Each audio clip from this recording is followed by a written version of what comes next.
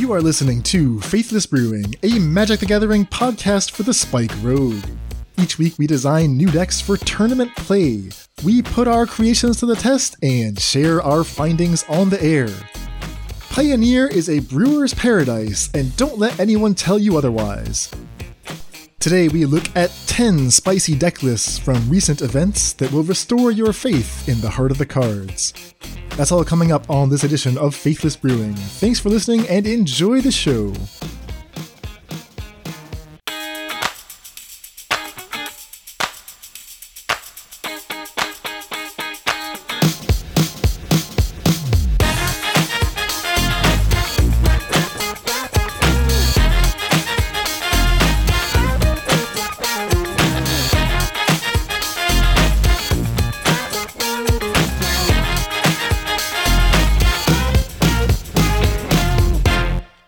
Welcome to the Faithless Brewing Podcast. I am David Robertson, and I am joined by the CEO of the Faithless Brewing Podcast. He is K-Dan Online, Daniel Schriever. Dan, what's going on? I am doing very, very well, David. How are you? Long time no see. Yeah, I haven't seen you in a while. I've been recording with Mr. Mordekaiser in your absence. He's been bringing the spice from south of the border. He's been keeping you busy. I've been following along. You know, a lot of Urian lists have been getting proposed from time to time. There's like a certain chaotic energy when it's you and Emmy on the cast together. I don't know what to make of it. I'm going to try to bring more of that NPR calm, that Terry Gross energy. Yeah, exactly. Only get enraged at various members of KISS. I don't understand that reference, but I'm just going to roll with it.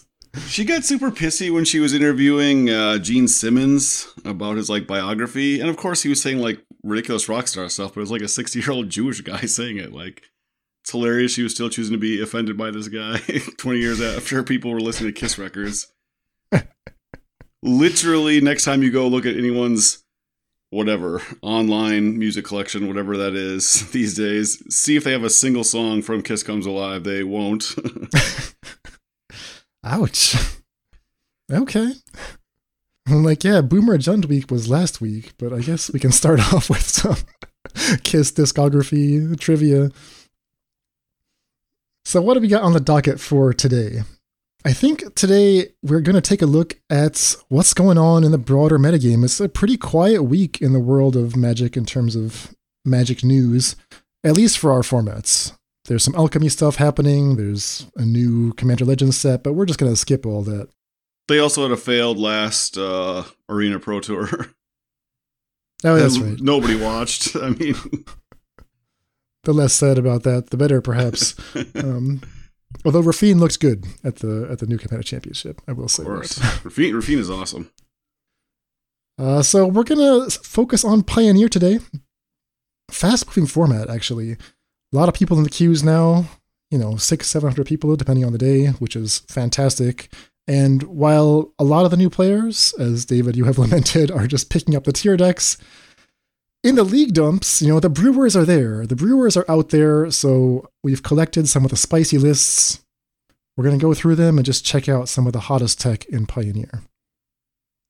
Yeah, absolutely. Very exciting, because I think not only just that people have picked up a bunch of the tier decks, they've also just we talked about it last week, just bemoaned, why aren't there bans? The first thing people did, they played 3 leagues and started talking about how cards need to get banned in the format.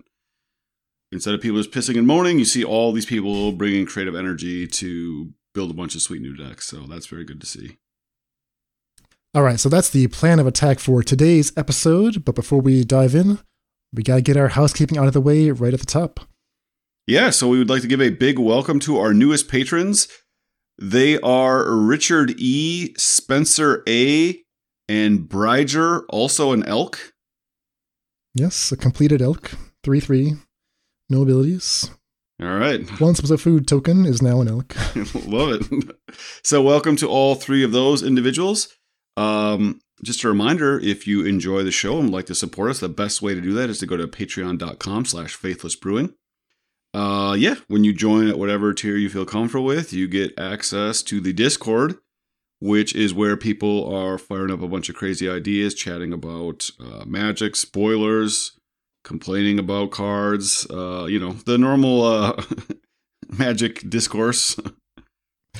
The Discord is popping off right now because we're right in this transition period between our first monthly project, which we just wrapped up last week.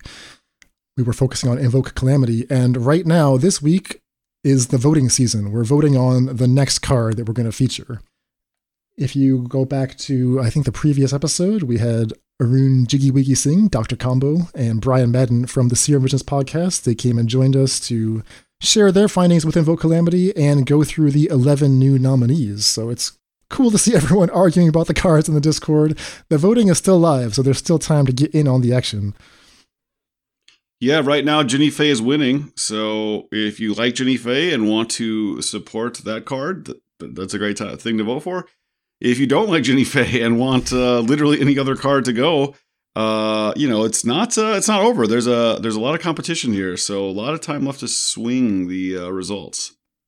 You're not supposed to release exit polls until after all the polls have closed. No, sure you do. It's like as soon as anything happens, we are like, hey, something weird is happening in Indiana. Curious, David, did any of the 11 cards that were nominated jump out at you? I know you weren't able to record with us when we went through them. I really like the card Reality Chip. I think so far we've really only seen it played as like a one-of in Hammer lists, especially before Lurrus was banned, and then in sort of like the, I don't know what you want to call it, the Jiggy Wiggy, Jeskai, Mill list combo. The Grinding Breach, Grinding Station deck. Yeah, exactly, because it's both an artifact and a legend, and for Mox Amber, etc. I still have dreams, illusions, some might say, delusions of it being a fairish card. I know you played that like Bant list that I proposed to like a 3-2. So I mean, yeah, I just think this card is super cool. I love this card with Sylvan Caryatid, especially the format's going to be very aggressive. Playing a bunch of 0-3s that can't be targeted and 0-4s is like not the worst thing in the world. So yeah, I think there's lots left to do with this card. Yeah, I'm inclined to agree. I think the list you're talking about, that was the Tezzeret, Betrayer of Flesh, Tireless Tracker, Wandering Emperor deck. Yeah, four Tireless Tracker. I mean, you got to pop those clues. Yeah. Popping clues left and right. Yeah, Reality Chip was like pretty sweet in that deck. It's weird. It's like a card that everyone acknowledges like, oh yeah, that's a good card, but no one can describe how they would use it. Like outside of just Hammer, it doesn't see any play. Well, I guess I disagree with you. I don't think people acknowledge it's a good card. I think everyone acknowledges it's a sweet card. But you're talking about a card that functionally replicates a 5-mana enchantment after you spend 5 mana, and it's very vulnerable on its way to doing so. Especially in Modern, where removal is free. So I don't think this card has applications in Modern other than in combo lists. But I think in Pioneer, there's still enough space left to do stuff, especially as less and less Fatal Pushes get played, and more red removal is played. Then 4 toughness is very relevant. It's very hard to kill. All right, so Reality Chip has your stamp of approval. Anything else? I mean, Ifrit Flame Painter, right? Like, when you get it to work, however you get it to work, that's got to be glorious. Well, I don't know exactly how we're getting it to work, but... Yeah, I mean, I like that Mind Link mech deck that you had drawn up a while back, so if that's what the people want us to do, then that's what we'll do. I also have a weird love for Getaway Car. I even have a list already brewed that I just like have in my file. So when someone said like this is one of the 11 cards, I was like, oh man, that would be sweet. Right, you have a secret Getaway Car deck? I already have a Getaway card list brewed. So if it wins, I just have an excuse to play it. I'll play it anyway though, even for people. So if you're one of the 8 voters, I will play a league with this list and give you feedback at some point after this is over, no matter what. All right. A man of the people. Yeah. Okay, well, the voting continues apace. Again, if you want to get in on the action, the way to do so is by joining our Patreon Discord, which you can find at patreon.com/faithlessbrewing. Also, a quick reminder, we are branching out into some video content. People have been asking for this for a while. They want to see some of these brews in action. So, so far it's been about 1 league a week. I'm hoping to increase that, learning a little bit more about video editing process, and the format is improving. I talked about the Esper Rafine list that you had suggested, David. I played, I think, maybe the second tweak of your initial brew, and I actually recorded those matches with commentary now, so it's not just chill replays silently, but actually has some additional thoughts, and you can hear a little bit about my play-by-play thought process. And that seemed to be well received, so I'm going to try to do that going forward. It's a little bit more work, but I do think it adds a little bit more. Are you recording it after you've had a chance to calm down, or what? Or are you like, yes, recording? You're like, oh, and this jackass, like top decks, whatever, the only card that whole deck that can kill me.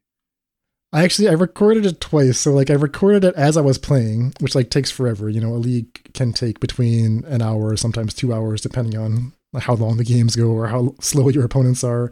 But if you just use the Magic Online replay function, every game takes about 2 minutes. So that's what I've been using for these YouTube videos. That's how they're like, you know, a little kinder. They're only like 25, 30 minutes each. So that's what I did for this one. I just like threw out the original recording in which I'm like ranting and raving at the screen, like, what the hell? God damn it. Took a step back, took a deep breath, put on some relaxing, you know, ASMR style music, and went back through the games and shared my thoughts after, you know, letting the wisdom marinate or germinate for a little while. I like it. I still got mad, like watching it happen again, and was like, what the hell? You know, I can't believe that. All right. So Patreon, YouTube, all that's out of the way. Let's dive into some Pioneer, shall we?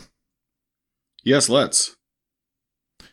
So I was looking through the results from this week, right? There's always 2 challenges on Magic Online, Saturday and Sunday, 2 league dumps as well. Metagame looks extremely different in each case, right? The challenges, you see the same 4 archetypes and like a handful of rogue decks.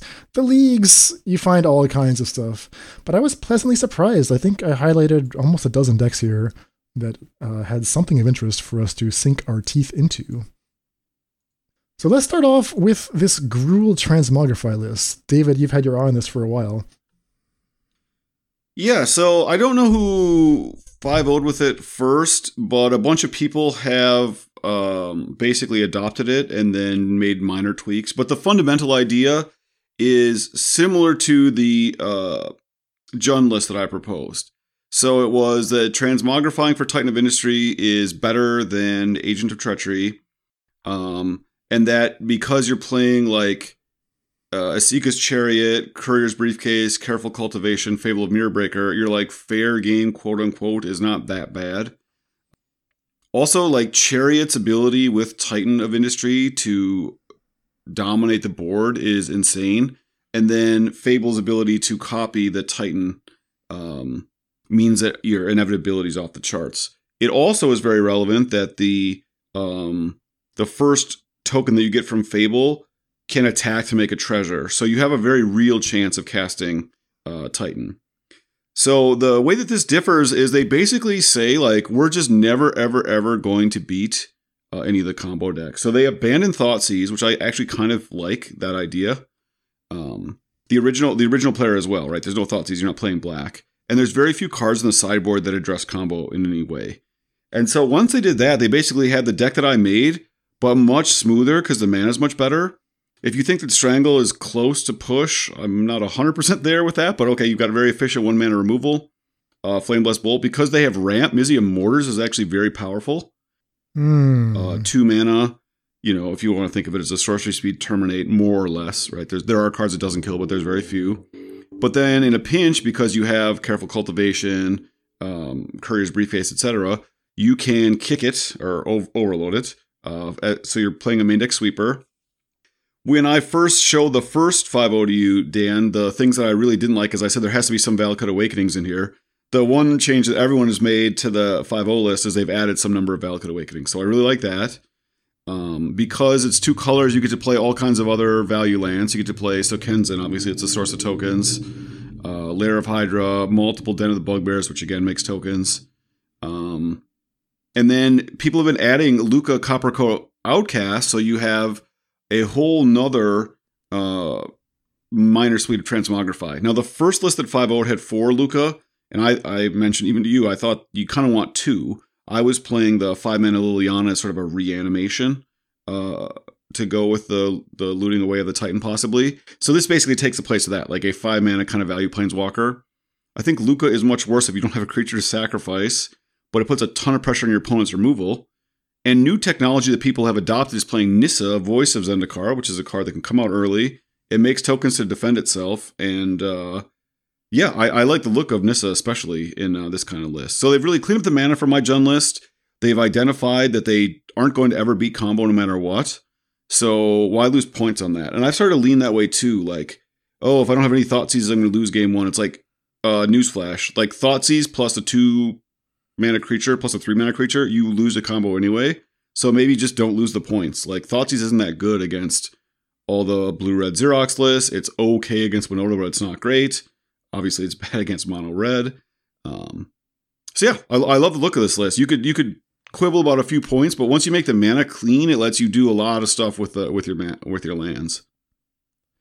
I think the build is still in flux. The list that we're talking about is Dom Harvey's list from the Weekend Challenge, but in the League Dump, there were like 3 different variations on this list. Weird, because they're all in Gruul, but they're just like changing up numbers. Some of them are playing Emergent Sequence instead of Careful Cultivation, which I don't really understand. I don't think that the Emergent Sequence is ever better than Careful Cultivation, unless you really want a 2/2. You also have to play a ton more basics. Like you're seeing in Dom's list, he only has to play 2 Forest, 2 Mountain. The other lists have to play so many basics because they want to always be able to create a creature there. So yeah, your mana gets worse. You don't get to play as many other lands. I think that's a big mistake. So I disagree. It's in flux. Careful Cultivation is the card. It's way better in every way. There's no question about it. Okay. Courier's Briefcase, that's a 4-of, and that's a card that's going to come up again in just a few lists from now. Lukka, I mean, it's weird to see a list that does not play any creatures. Like, one of the reasons we liked Lukka when Ikoria came out was that you can play Lukka in a deck with 1-drops. You know, wouldn't that be cool to go like 1/3/5 into Emrakul? And this deck is just like, okay, well, we need more copies of Transmogrify, and we can't play Indomitable Creativity because we're playing Chariot. So I guess Lukka's the best you're going to do. Yeah, I actually think Lukka is really bad here, but I think you do need more than 4 Transmogrify, so I don't know what to do. To me, you saw the list I proposed. Again, I was still, on the Thoughtseize train, but I was just all in on that 2/4 skip and was playing a bunch of Chandra Torch of Defiance. So I see that Dom has adopted 1. I really think that number should be 2 or 3, and like Lukka just sucks. It's just not a good card. It can't actually win. Like, you can plus it and then minus it. Like, there's no threat. So all you're doing with Lukka is just forcing them to have removal, but you have to resolve a 5-mana sorcery. I just don't believe in this card at all. And I think the times that Chandra's going to be better than it is overwhelming. Yeah, Chandra Torch of Defiance seems perfect. I mean, she ramps you from 4 to 7 for the Titan. Yeah, exactly. And 4 mana is just so much better than 5 mana, because, again, we're playing Careful Cultivation, not the other garbage card.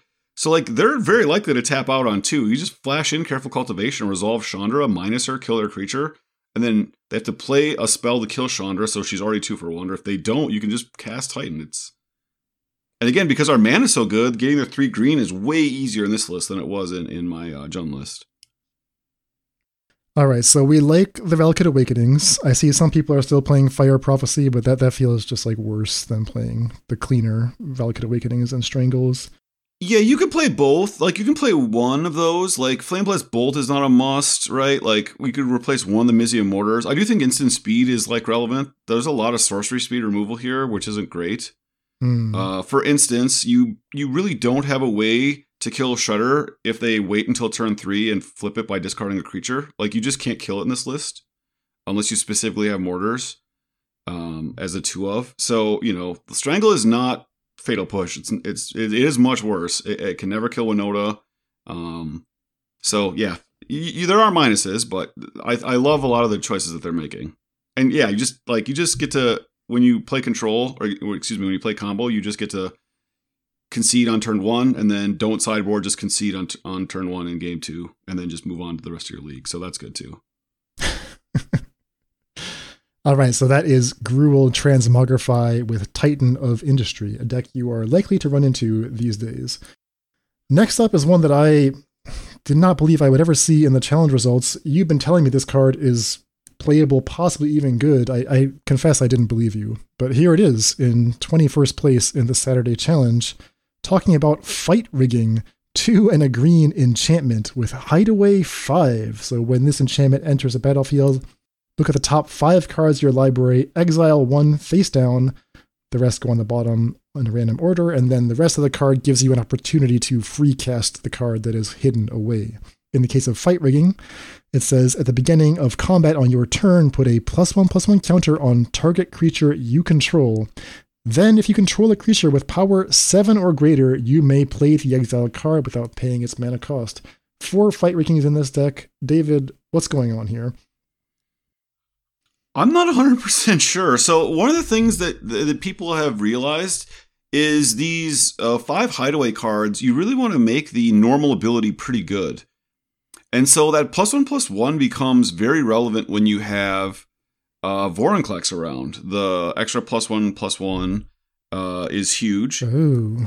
And then, because you have Vivian Arcbow Ranger, you can make any random creature, right? Vivian gives it +2/+2. If you just have a Fight Rigging that's been whatever, buffing an elf, you can make any of your creatures powerful enough to trigger it by itself. The other thing that's interesting is they're playing Werewolf Pack Leader, which triggers on attack power. So again, just Fight Rigging, pumping it the turn it comes into play. The next turn you can actually animate Werewolf Pack before combat. It goes to 5 power. It got a +1/+1 on the previous turn. So without playing another spell, Fight Rigging triggers it, and you get to draw when you attack with your Werewolf Pack Leader. So that's super cool. Like that's something I hadn't even considered. I mean, when I read Fight Rigging, I assume that my one thing I have to have in a Fight Rigging deck is 6 power creatures. And this deck does not really do that outside of the 3 Vorinclex. It doesn't even have 5 power creatures. It's not playing Ronus.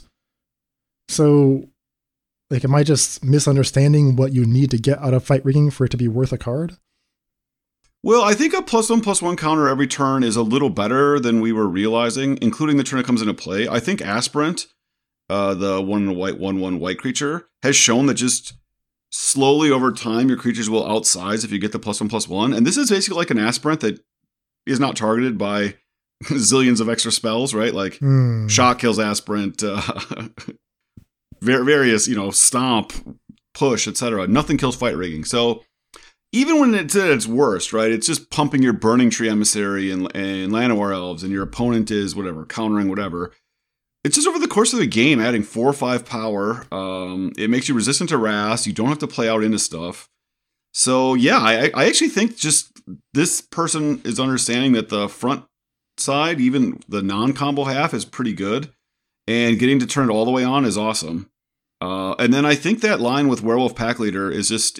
Werewolf Pack Leader is really a hidden 5-power creature. And the fact that you can just go Pack Leader 2, Fight Rigging 3, attack for 4.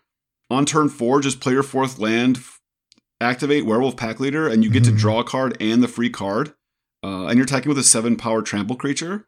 And you've only had to play 2 spells that whole game, and the entire time Shock was bad against you. That's pretty interesting to me. Yeah, I mean, that's like a hidden line. Definitely did not see that one. So yeah, I mean, on the outside, this list looks like Mono Green Stompy. I would say Mono Green Devotion. There are 4 Nykthos Shrine to Nyx, but this is not the Planeswalker build. And kind of as a funny consequence of playing Vivian and not playing Karn the Great Creator, the sideboard looks extremely weird, right? They mostly retained that I'm not going to sideboard any cards philosophy. It's all a bunch of one-ofs, but instead of being a mix of Karn and Vivian targets, it's like all Vivian targets. And there's a lot of weird creatures in this sideboard. There's a Kogla the Titan Ape. I see a Froghemoth here. Yeah, Distended Mindbender. Tarask, Decimator of the Provinces. Yeah, I do like, though, that you get to play, or they're sideboarding 4 Setessan Petitioner, which is 1 green 2/2. When it enters the battlefield, you gain life equal to your devotion to green. So this card is just insane against red, right? I mean, we're talking about like a 3-mana 2/2 that gains 6 life. and you get to play 4 of them. Plus, you get to tutor for it in game 1 if you have enough time. Yeah, I mean, the fight rigging lists I have are all like maybe too clever by half, like Sultai builds that are trying to get Valky underneath my fight rigging because you can cast the back half. They're just saying, like, we just have a bunch of beef around, and Voracious Hydra is a card that isn't even a good hit on fight rigging.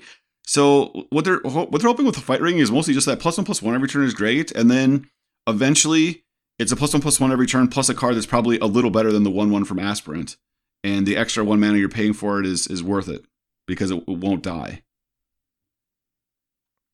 All right, so that's Mono Green Stompy with fight rigging. Next deck up took 6th place in the Sunday Pioneer Challenge from Sol MBA Gayade. It's Boros Midrange. Boros Midrange. I mean, those words are heavy on my tongue. I can't believe I'm saying this. How did this deck make top 8? I don't see any synergies here between anything in the entire deck. Yeah, this is, for people my age, this is Boat Brew 2.0. Boat Brew, as people may or may not know, was just the original way that they described Boros decks before we had the Boros Shard, which was just a bunch of like red-white good stuff. And, you know, historically, red and white have not had cards that are like mid-range power level. But they have printed a few cards that kind of let you do that. Like Fable of the Mirror Breaker, right, is just a mid-range card. It doesn't do anything else. Yeah, I'm as confused as you are, Dan. I mean, we have 2 Thraben Inspectors. They're playing a Mila Crafty Companion that they can't cheat Luca in the back half, so maybe they're just playing it as a 2/3 a reasonable amount of the time. They're main decking 2 Sunscourge Champion. 4 Bone Crusher Giant. Again, it's just a straight up 2 for 1. Right? This is the new Flametongue Kavu. 3 Chandra, 2 Wandering Emperor. So those are the best 4-mana Planeswalkers in the format, I think. Strangle, we've talked about. You know, I said this during spoiler season. I said this card is better than people realize. We're seeing people main deck it, right? It's almost as good as Push. 3 March. March is better than any of us thought, or I guess I'll speak for me, is much better than I thought. And then the only kind of techie card I think is Conclave Tribunal. I just don't get it. Like, I play that card in Enchantress, and I like it there, but that's because it's an Enchantress deck. Here, they're just like, yeah, I'm going to pay somewhere between 2 and 4 mana for this, probably 3 or 4 mana, just to exile a permanent. 4 copies of that. Why?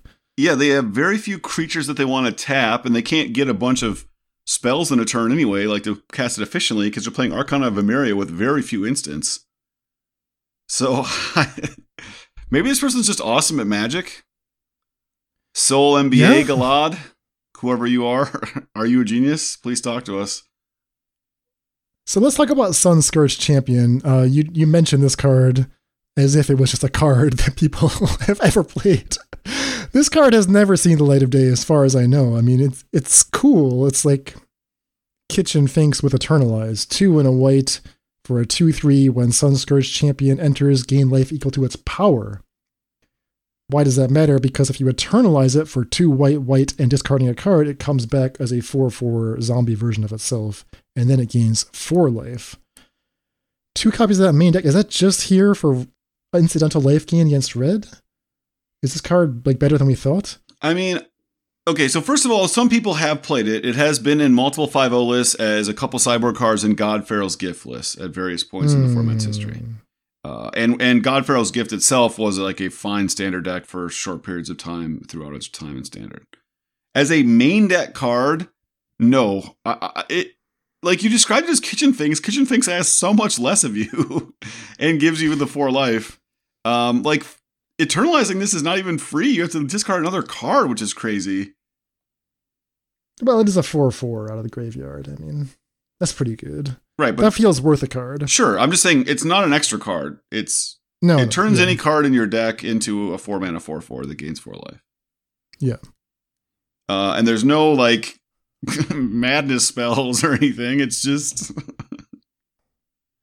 yeah, this is so wild. It's like, why are there 3 Archon of Emerias in the main deck? It's just like, oh, this card is pretty solid against the format. And it's true. Like, I get very annoyed when my opponent plays an Archon against me no matter what deck I'm on, I'm like, oh, that's actually kind of a problem. Okay, so Archon of Emeria is the only card that I like get here. Because that was in the white-black mid-range list. I think people have realized like white has actually the best hate cards for what the format has. So it makes sense to me that like a white X mid-range list would be good. That's why I was building all those Esper lists. Like white also doesn't have any good hate cards against it. Like Noxious Grasp and whatever. As long as you like, but you're still like trading fine and all that stuff. But it's like, yeah, I don't understand Mila. I don't understand Sun Scourge. I don't understand Conclave Tribunal. I don't understand Tooth Raven Inspector. Like, I just don't really get what's happening. I guess you get to play a bunch of great lands. Like, yeah, Den of the Bugbear is good. I just this is the most perplexing of all the lists. You looking forward to siding in your Rem Carolus Stalwart Slayer out of the sideboard? I literally did not know what that did, so I had to look that up. 2/3 flying haste for 3. Yeah, that's good stuff. All right, we're in the presence of a master, clearly. Boros mid-range. Next deck up is perhaps even crazier than the one we just described. This also comes from the Sunday Pioneer Challenge from Zokor. It is a Bant Solemnity 9 lives combo. Enchantment Prison, and that's basically all this deck is, right? 4 9 lives, 4 Solemnity. 9 lives by itself will buy you some turns. Once you find the Solemnity, assuming the opponent does not have enchantment removal, they cannot damage you anymore, right? This is like a hard lock. It's a key part of like the historic Enchantress deck, for example. How do you find these cards? Well, this pilot has decided to just go as hard as possible on Commune with the Gods effects. They're playing 4 copies of Commune with Gods, 4 copies of Shimmer of Possibility. That's just 1 in a blue. Look at your top 4. A card that Lotus Field plays to find their Lotus Field. 4 copy of Commune with Spirits, a card that we thought might be important for assembling key enchantments. So that's right there is 12, what do you call them? They're not cantrips per se. Are they cantrips? Yeah, I'd say. I mean, they replace themselves. Okay. Faux tutors. Faux tutor. I mean, they dig pretty deep. They're like Ancient Stirrings class. Yeah, there you go. So you're playing 12 of those, I presume, just to find your 9 lives and your Solemnity. There's very little of the deck dedicated towards defense per se. There's just 2 Silk Wraps in the main deck. Beyond that, you have a couple, like, one-of enchantments that are good in different situations. Glorious Sunrise can gain you some life or ramp you, but primarily gain life. Rest in Peace, one of those. 1 Deafening Silence. 1 Sandworm Convergence. This prevents creatures without flying. Sorry, this prevents creatures with flying from attacking you, and then you get a 5/5 worm every turn. An Overwhelming Splendor to turn all of your opponent's creatures into 1/1s. And I guess because you have to win at some point, 3 copies of Patient Rebuilding, the absolute terror of Core Set 2019 Limited. 3 blue enchantment. It mills the opponent for 3 every upkeep, and then you get to draw cards based on how many lands got milled. Yeah, it kind of reminds me of what's the modern deck that tries to put Form of the Dragon into play with that big sorcery that doesn't let you play any spells for the rest of the game? Oh, the Epic spell. Right? Yeah. Enduring Ideal, I think that's what So yeah, this deck just tries to assemble the 2 3-mana enchantments, and then it doesn't do anything. It's like, I don't even know why you have to play all these extra expensive spells. You're never going to hard cast them.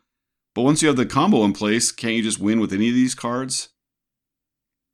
Like, I would play way more like Silk Wrap type of effects, and just the Patient Rebuilding will win by itself. That's just, again, I won't claim to understand this deck because this person's a genius, but it seems like, oh, you have Sandworm Convergence in case you need to stop something. It's like, no, we're assembling the combo. We're never going to get to 8 mana. There's 23 lands in the deck. Yeah, there is. There's no way to cheat these things into play outside of first casting a Glorious Sunrise. Right. So you have all these effects, right? Like you have 4 Moonblessed Cleric, I should mention that. 1 Idyllic Tutor. One thing that I found really interesting about this deck was 3 mana tutors are just like so bad. Apparently, like they're just too bad to play. Like you have Idyllic Tutor, which in theory finds anything you need, and this player is only playing 1 copy. Like Grim Tutor, a card that is very expensive or used to be, because your tutors are so powerful in Commander. It's just like a completely unplayable card in 1-on-1. Yeah, I mean, I think the fact that the each combo piece is 3 mana means that the way that your curve goes, right, is you need to spend turn 1 communing, turn 2 communing, turn 3 one piece, turn 4 the other piece. So yeah, I think the fact that the combo pieces cost 3 means like tutoring on 3 is legitimately like an anti, like casting Time Warp, targeting your opponent. So do you feel like this is just a great meta call, or is there actually something here? I'm stunned that this deck did as well as it did. You know, I played a lot of 9 Lives Solemnity combo when it came out. You guys were skeptical. I think I went like 3-2 and 4-1, and it was better than even I thought it was going to be. Totally different shell, of course. The problem is there are cards that people play that just beat this. Like, Stomp prevents 9 lives from working for a turn. So I think if people understand how to play against this, like you're not even safe with your combo. They just stomp, target their own creature, and then they just go to town. Yeah. That was an issue I was afraid of as well. I was playing like a Turbo Fog last week, and I was like very, very afraid of Stomp. And then how do you ever beat like blue-white control or any control variant with this? You know, all your resolved enchantments can be eventually removed by 5 minutes of Teferi. So yeah, I think it probably has good matchups, but I'm surprised it as well as they did. It's probably just a tribute to them like really understanding their deck, really understanding their matchups, and just playing very well. All right, next deck up is one that was a flavor of the week about a week and a half, 2 weeks ago. A lot of hype, a lot of buzz. Unclear if it was a meme or not, but we're talking about Simic Paradox Engine combo. Paradox Engine, banned in Commander, 5 mana legendary artifact. Whenever you cast a spell, untap all non-land permanents you control. So you can easily go infinite if you have anything that, you know, taps to cast a spell. Kind of similar to the Emry, Jeskai Hennessy setups that, David, you've explored in the past. But how is this deck put together? Yeah, the fundamental card that it exploits that I hadn't even considered is Courier's Briefcase. So Courier's Briefcase sacrifices to make a mana, which means if you have an Emry to bring Courier's Briefcase back and any other mana generating non-land permanent, and so they have Elvish Mystic, Llanowar Elves, Mox Amber, Moon Snare Prototype, Springleaf Drum, and a Paradox Engine in play, you just tap Emry over and over. Every time she casts Courier's Briefcase untaps her. The briefcase taps for 1 mana itself. And then, so if you're Elf or Mox Amber, etc., then you have infinite come into play triggers for your artifact. So, this list is not playing them, but the first list I saw was playing the 1/4 guy that made a 1/1 every time you cast an artifact. Oh, Siamaster Thopterist? Yep. I guess you do get the Citizen from the briefcase. Yeah, that's a great point. This list is added Retraction Helix, which was not in the first 5/0 list. But yeah, so it's playing like the key thing that I think makes this deck work that this person realized is because you can use all these other mana sources, you don't have to just be all in on the artifacts. Turn 1 Mana Elf is like one of the best openings, right? Like we all have to play 1 mana removal because it's so good. So it's powered up mono green and Winota. Sure, this is just like another way to, like a much more efficient Winota finish that is maybe slightly less resistant to certain kinds of removal, but has a different kind of fair plan and attacks on a totally different axis. I mean, looking at it, I see 19 lands and a ton of mana sources in your spell slots. Elvish Mystic, Llanowar Elves, Mox Amber, Moonstar Prototype. There's a lot of air here, right? It's like if I did start off with a turn 1 Elf, like how many business cards are in the deck? There's 3 Reality Chips, 4 Karn the Great Creator. And that's kind of it. Then you have your 4 Emrys, your Paradox Engines to complete the combo, but if they can stop Emry, Karn, and Reality Chip, I feel like you don't have much going on. Yeah, I wonder if you can get to a point, though, where you have like Paradox Engine in play, Kinnan making all your mana sources tap for a bunch of mana, and then maybe you can't go infinite, but you like tap all your guys, activate Kinnan. Kinnan actually casts a spell, I believe. Let me double check that. It does not do that. All right, let's move on with our lives. All right. So that's Simic and Paradox Engine. Don't edit that out. People should know that I'm a moron. Courier's Briefcase combo. It's in. Lock it in. But yeah, it's cool to see how Courier's Briefcase, a card that we thought was going to be cool for Transmogrify combo, and it has been, is also functioning combo we just didn't anticipate at all. All right. Moving out of the challenges, we venture into the Pioneer League dumps. These are decks that managed to win 5 matches in a row. Kudos to them. It's hard to do. It also doesn't mean a whole lot. So take these lists with a grain of salt. The first thing that caught my eye was a lot of people playing various Angel Tribal decks. When we say Angel Tribal, like we kind of know what the good Angels are, right? There's Bishop of Wings, that's the 2-mana 1/4 that gains 4 whenever Angels come into play. There's Righteous Valkyrie, which we did a week on. There's Resplendent Angel. And then you just gotta kind of like fill it up with some other Angels. Giada is the big one. Giada makes these decks good. She's the best card in the deck by a mile. Right. So Giada is a new card from New Capenna that really rewards you for being an Angel Tribal deck. She adds mana, which can be used to cast angels. She lets each angel enter with additional counters based on how many angels you have in play. What had not quite been figured out was like how to just finish out the slots. And what I'm seeing is that people are not satisfied with the 1 mana and the 3 mana slots. We used to play Speaker of the Heavens on turn 1.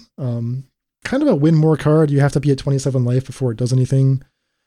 And I think that, as people have cut that card, they're still having success just like trying different things in that slot. So I saw one list playing Lunarch Veteran, a different list just splashing into green. Well, I guess they're all playing green for Collected Company, but playing more green sources so that they could play Gilded Goose on turn 1 instead of the Speaker of the Heavens. Yeah, what do you think of all this? I just don't believe in Linvala, Shield of Seagate. Every time it's played against me, I'm like, wow, I'm so glad that's not any other card, and just effortlessly beat them. So you're splashing blue, the one on these lists is a Bant list, and that's the only blue card. So, you're making your mana much worse. I think Gilded Goose is a fine turn 1 play in general, because it does have life gain applications. So you don't need... I'm fine playing Goose even without splashing the blue. It just seems like so loose to me. It's legendary, but we're playing it as a 4-of. Yeah, you have to really want it. I mean, look, you're playing Bishop of Wings on turn 2 and you have 4 Mutavaults in your deck and Pathways. So like, how good is your mana? If you want to play Gilded Goose, Bishop of Wings, and then also have blue mana, like I see 4 copies of the Triome of the Sparrow's headquarters here, but I don't think it's worth it to go into blue. The other list was, instead of playing Linvala, they're playing Skyclave Apparition, which seems much safer, although it's not an angel. Yeah, I like that they even have a 1-of Elspeth Resplendent. Their deck is really dense with high power 3 mana permanents, including the book itself, in matchups where that's important.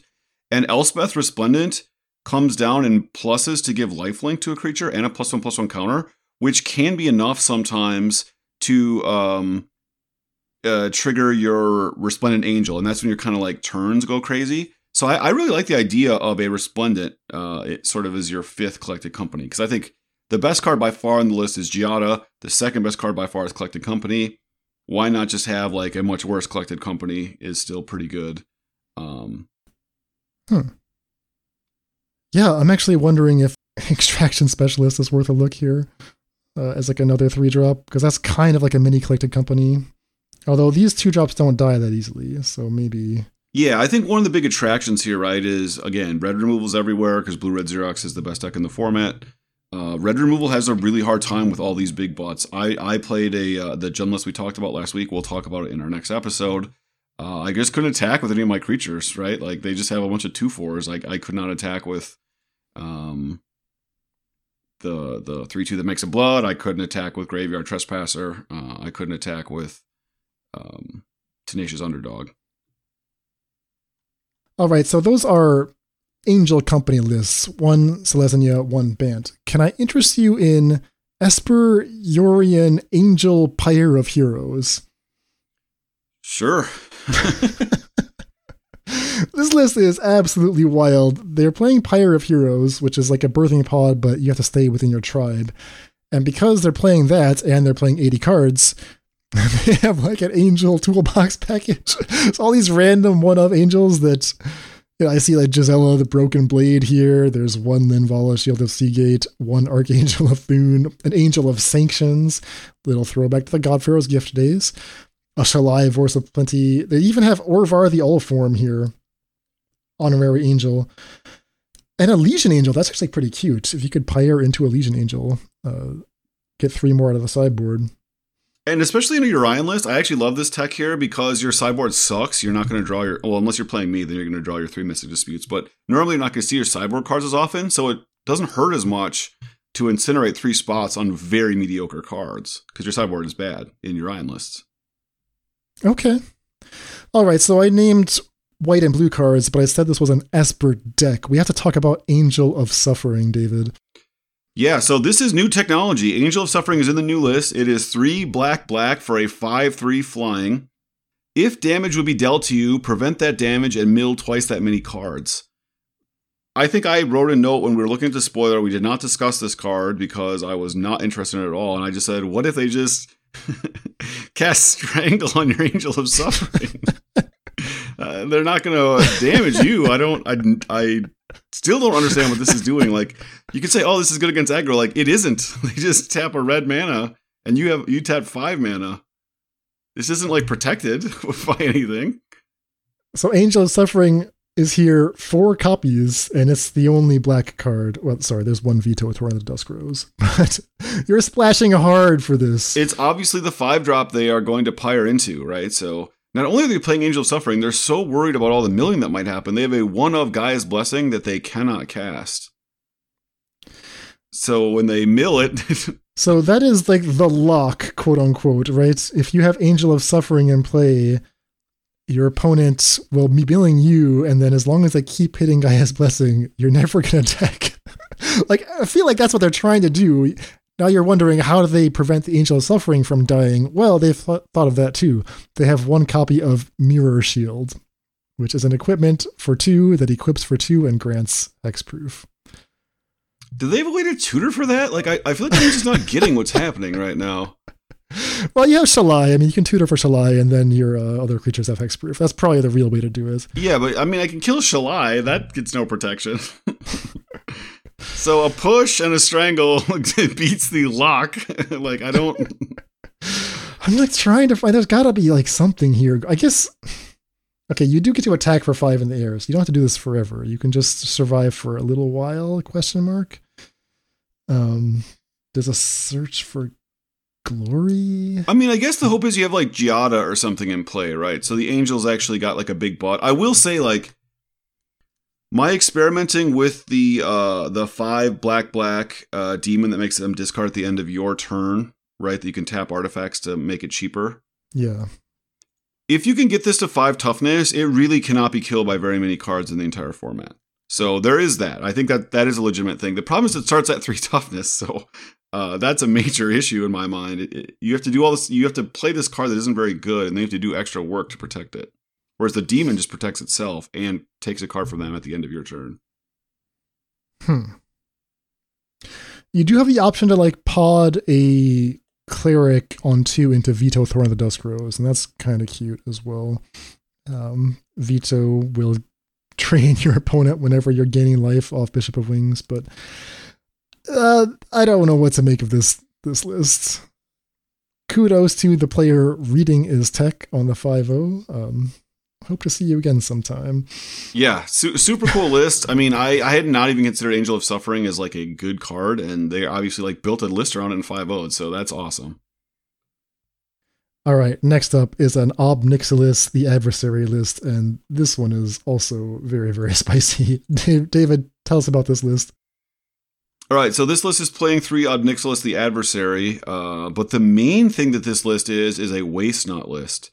And I think one of the things people didn't realize, or maybe just me, is that Connive is a must trigger. So Waste Not, if there are shredders everywhere, is actually incredibly powerful. because you can trigger the Shredder when they have no hand. They'll trigger the Shredder to do their own thing. And then your list can just be like relatively normal value cards. They have Acquisitions Expert. They have Elderfang Disciple, Kroxa. Nicholas, if you don't have any cards in your hand, is now it's a fast clock, right? You've sacrificed your Elderfang Disciple, which got some value, and now you're just you're just hitting the plus button over and over again. Liliana Walk Waker of the Dead. Again, it's a card we think of being very mediocre, but in all these waste not lists, I find like it does close the door really quickly. Like once you don't have a card in hand, this is just like doming you, and there's kind of no hope. I played this list like a week ago. I don't know if they were inspired by this 5.0. Whoever I played, well, I played it before this specific list, but I will say it's really good against Raffine. No. Waste not. It does a number on you. So Raffine is Connive X, so like just for attacking you have to trigger Waste Not like 2 or 3 times. Yeah, I think I sent you a few screenshots that were pretty ominous. Okay, so it's a lot of cards that, I mean, they work with this card, but you just never see these cards. Like Liliana Waker of the Dead, you almost never see that card. 3 copies of Inscription of Ruin. This is 2 and a black kicker 4. So for 7, you get to choose all of the modes, but normally you only choose one mode, and the modes are Mind Rot, discard 2 cards, return a creature with mana cost 2 or less from your graveyard to the battlefield, aka get back an Elderfang Disciple, or destroy a creature with mana cost 3 or less. I mean, this card is so clunky. There's 3 of it here. Yeah, I think basically what they're saying is like, we don't want to play like when you have your nut draw, this card is good because you just turn 1, whatever, Thoughtseize, turn 2, Waste Not, turn 3, Inscription of Ruin, they discard 2. But when you don't have your nut draw and you're behind, this is basically like a bad removal spell. But it still kills basically everything. Basically all the creatures that matter are 3 CMC or less. There's very few 4 CMC creatures in the format. So this is basically a way for them to play more removal, but it's also a card that's still great, unlike Go Blank. So like Go Blank is better than this when you have your nut draw. That's fine, but they're like a lot of times you don't have your nut draw, and that's where the Hagra Mauling and an Inscription of Ruin come in.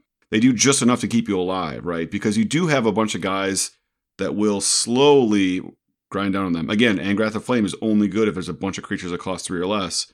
And the format has really put pressure on creatures to cost less and less. So yeah, I mean, it's like a Dreadbore. Yeah, I suppose. The last card this list is playing is 3 copies of Invoke Despair on the top end. This is 5 mana sorcery. Target opponent sacrifices a creature. If they can't, they lose 2 life and you draw a card. Then repeat this process for an enchantment and a Planeswalker. We see this card more and more popping up in like different shells. None of them are tier decks, right? So I just don't know if these are flukes or if like there's actually something to this card. I saw like a Golgari mid-range list, a Mardu mid-range list in the same deck dump that all seem to be relying on Invoke Despair. I see it in Modern even. Yeah, and like that black-white mid-range list that I liked that was in consecutive deck dumps, I was hoping it would kind of become a mainstay of the format. I haven't actually seen it since. I think they were playing 3 or 4 Invoke. Yeah, it's a really good card. Also, like most people, against other mid-range lists, it goes way over the top because it takes a Planeswalker and a creature. If people are going to play Fable, this actually gets the enchantment, so it always kills that creature, plus it kills another one. So it's like a 2-for-1 against the quote-unquote mirrors, right, where everyone has Fable, plus another creature. Plus you do another 2 damage. And then the incidental damage is very relevant to this deck, right? Like, if you give people enough time, they'll draw lands, and then they'll draw spells to play with those lands, right? And your discard doesn't do anything. Like, Waste Not gets bad. But this says, like, okay, fine. I got just enough value. I've plinked in a few times with Acquisitions Expert or Elder Deepfang or whatever. And then, like, Ob Nixilis or Liliana is going to just start doing some incidental damage. And then Invoke just all of a sudden just, takes 4 or 6 of your life. And you've lost your creature. You don't have a clock. So I think it's important in a bunch of different ways. So this is functioning like the rack, but it's also a 5-for-1. Yeah, exactly. Okay. Yeah, I can live with that. All right, so that is Rakdos Waste Not. With Ob Nixilis, although, I mean, hearing us talk about it, I feel like Ob has got to be one of the worst cards in the list. Again, I don't know. He doesn't look great, if I can be honest with you. All right, next up is another Rakdos discard deck, but this one is trying to discard their own cards. This is a Rakdos Madness deck, and oh boy, it is the deck that I have been dreaming about. I have been fantasizing that someday we'll come up with the perfect formula to combine Blood Tithe Harvester and Sorin Imperious Bloodlord. Sorin Imperious Bloodlord, the 3-mana Sorin, is the linchpin of all kinds of mediocre mono black and Orzhov vampire decks. Blood Tithe Harvester, perhaps the best 2-drop in the format. Now, Ledger Shredder is perhaps tied or slightly better. It's a vampire, right? Blood Tithe Harvester is a vampire, so why can we not just combine it with Sorin? Well, finally someone has done that, although I have some reservations about the rest of the cards in the list, I have to say. This is a strange list, David. Yeah, every time the set releases, I'm always trying to do this thing, right? I love Asylum Visitor. It's a weird pet card for me, so I'm always playing it with Voldaren Epicure and Blood Tithe Harvester. They go all the way and add Fatal Mirror Breaker. Okay, we know that's a fine mid-range card. 4 Fatal Push, 4 Thoughtseize. Okay, we're still not blowing anybody away here. It's where it gets deep into the weeds is they play 4 Falconwrath Gorger. So just for people who don't know, this is a 1 red mana Vampire Berserker, 2/1. Each vampire creature you own that isn't on the battlefield has madness. So if I play this on turn 1, play Blood Tithe Harvester on turn 2, the next turn I can discard a card, and if it is another Voldaren Epicure or something, it has madness, as long as the Falconwrath Gorger is in play when the discard is happening. You discard before the colon on blood, just so people understand. So the card the madness is already triggered. You can't stop it in response to sacrificing the blood. Yeah, so you end up with a fairly low curve deck. I mean, between 4 Epicures, 4 Falconwrath Gorgers, 4 Thoughtseize, 4 Push, that's 16 1-drops. 3 Asylum Visitors, 4 Blood Tithe Harvesters. Your 3-drops, you have just 3 Sorins. I'm kind of surprised about that. But, I mean, this is not like the traditional Vampires deck where they're trying to drop in a bunch of 4 and 5-drops. This is a more limited selection of expensive vampires. Just 2 Champion of Dusk, 1 Kalitas Trader of Get, 3 Twilight Prophet. Yeah, crazy card. So 2 black, 2/4 flying. Ascend. So Ascend is a mechanic from one of the worst recent, maybe not even that recent anymore. It only triggers if you have 10 or more permanents where you have the city, then you have the city's blessing for the rest of the game. So you have to have 10 permanents in play. At the beginning of your upkeep, if you had the city's blessing, reveal the top card of your library, put it into your hand. Each opponent loses X life and you gain X life, where X is that card's converted mana cost. So this is a casual player's dream, right? You play it on turn 7, your play group's all been ramping, and then at the beginning of your upkeep, it basically draws you an extra card, and then it does a bunch of damage to your opponents, and you gain life. I don't know what's happening with this card. This just seems so bad to me. I don't understand it either. Yeah, I mean, okay, I want to like this deck, but I just can't. I can't get behind the specific selection of vampires. I feel like if you just start with Blood Tithe Harvester and Sorin, you can just play the good proven vampires and have a pretty good deck. I don't think you have to go as far as Falconwrath Gorger either. Yeah, and Twilight Prophet isn't even a good card to play with Sorin because you only are going to have 5 permanents in play. So you played a 3 mana 2/4 flyer with no other abilities. Yeah, I'd like to see that be more champions, or even Evelyn the Covetous. Maybe that card seems okay. Well, I really like the 1 in a black draw card, lose a life vampire. Do you like that better than Asylum Visitor? No, I like cutting Falconwrath Gorger. Oh, okay. Or keeping some number. I'm into I played that list with Asylum Visitor and the 7/6 that makes you discard every turn and Sorin. think I 4-1 twice, and you guys were super skeptical. So I've got a lot of love for like the idea of Asylum Visitor with Sorin with some of these discard effects. I think Fable has shown itself to be a very good fair card. This is a very fair list fundamentally if you're playing Push and Thoughtseize. So maybe there's more here than we're giving it credit for. I think you could just preserve a lot of this list and then even just cutting the 3 Twilight Prophets for literally anything else, and I think you've started to win me over. Also, the 4th Sorin just has to be better than the first Obnix list. You don't even have that much power among all your creatures. Yeah, I agree.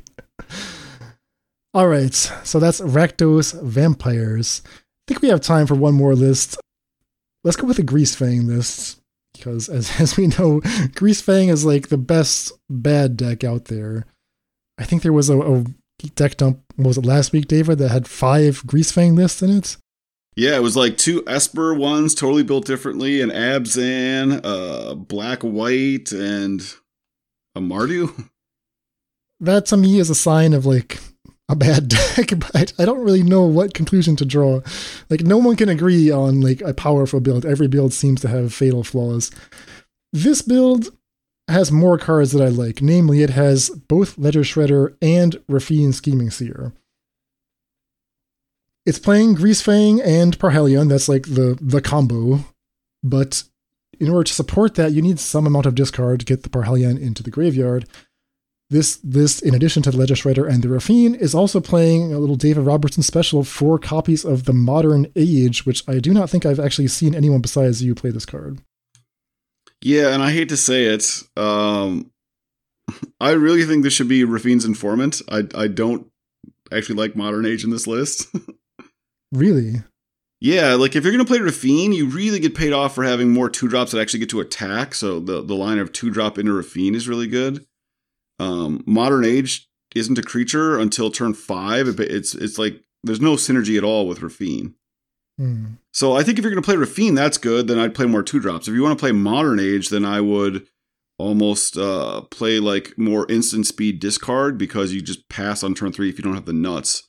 Because what you really want is the turn after Modern Age, so turn 3. That's the turn you get to discard and play Greasefang without them being able to Graveyard Trespasser it or whatever.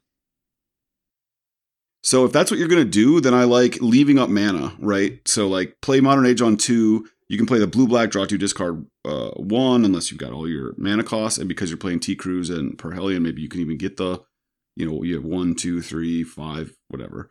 Or you can play the blue-white, like draw 2, discard 2, or whatever. I just like that style of deck better with Modern Age, because Modern Age really rewards you.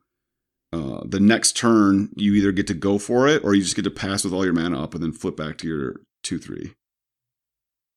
Because Rafine is awesome if you play it and you get to attack right away. And now they have to like kill your Informant, which they don't want to do, right? They want to save all their removal for Greasefang, but what are they going to do? Just let Informant loot and become bigger? Like, that's not sweet. Yeah, no, I agree with that for sure. Last little bit of tech is that in addition to the Treasure Cruise, Consider, and Opt package, the pilot here, who is Luriper, has split their main deck removal between 2 copies of Fatal Push and 2 copies of Ray of Enfeeblement. Ray of Enfeeblement is a sideboard card. It kills Winota, it kills white creatures, it gives a white creature -4/-4 for a single black.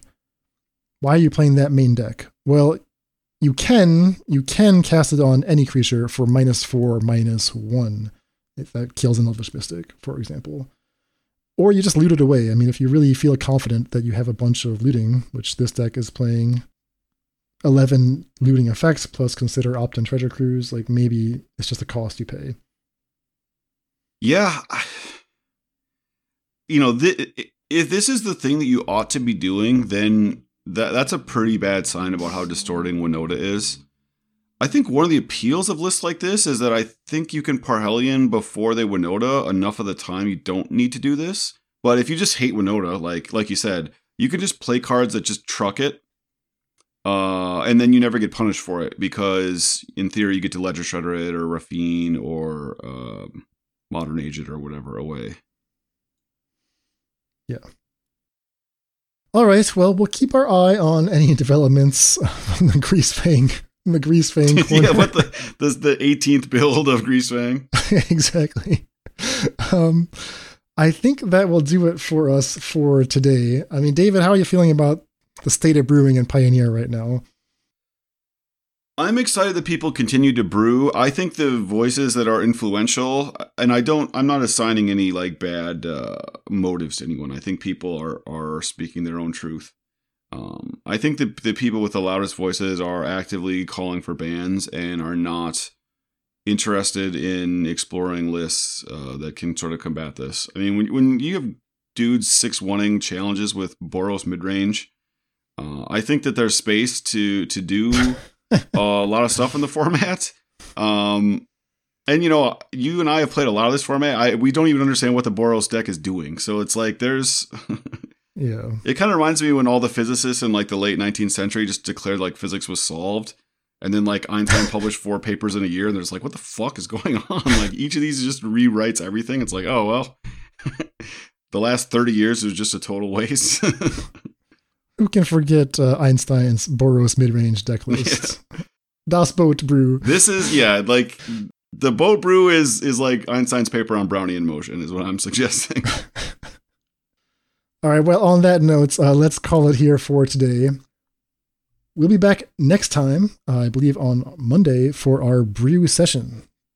Now that we've seen what other people are up to, we're going to roll up the sleeves and try out some lists of our own. And the card we are going to be focusing on is Extraction Specialist, a card that's been showing up in a few different places, and we think it has a little more potential to explore. So tune in then, and we'll see you next time. All right, take care. Deck lists for this episode can be found at our homepage, faithlessbrewing.com. And tune in on Monday for our brew session featuring Extraction Specialist, plus testing results from Jund Week. Support for this podcast is provided by brewers like you. If you like what we do, you can join our community at patreon.com/faithlessbrewing for Discord access, bonus content, and more. That's all for today. Stay safe, and we'll see you next time.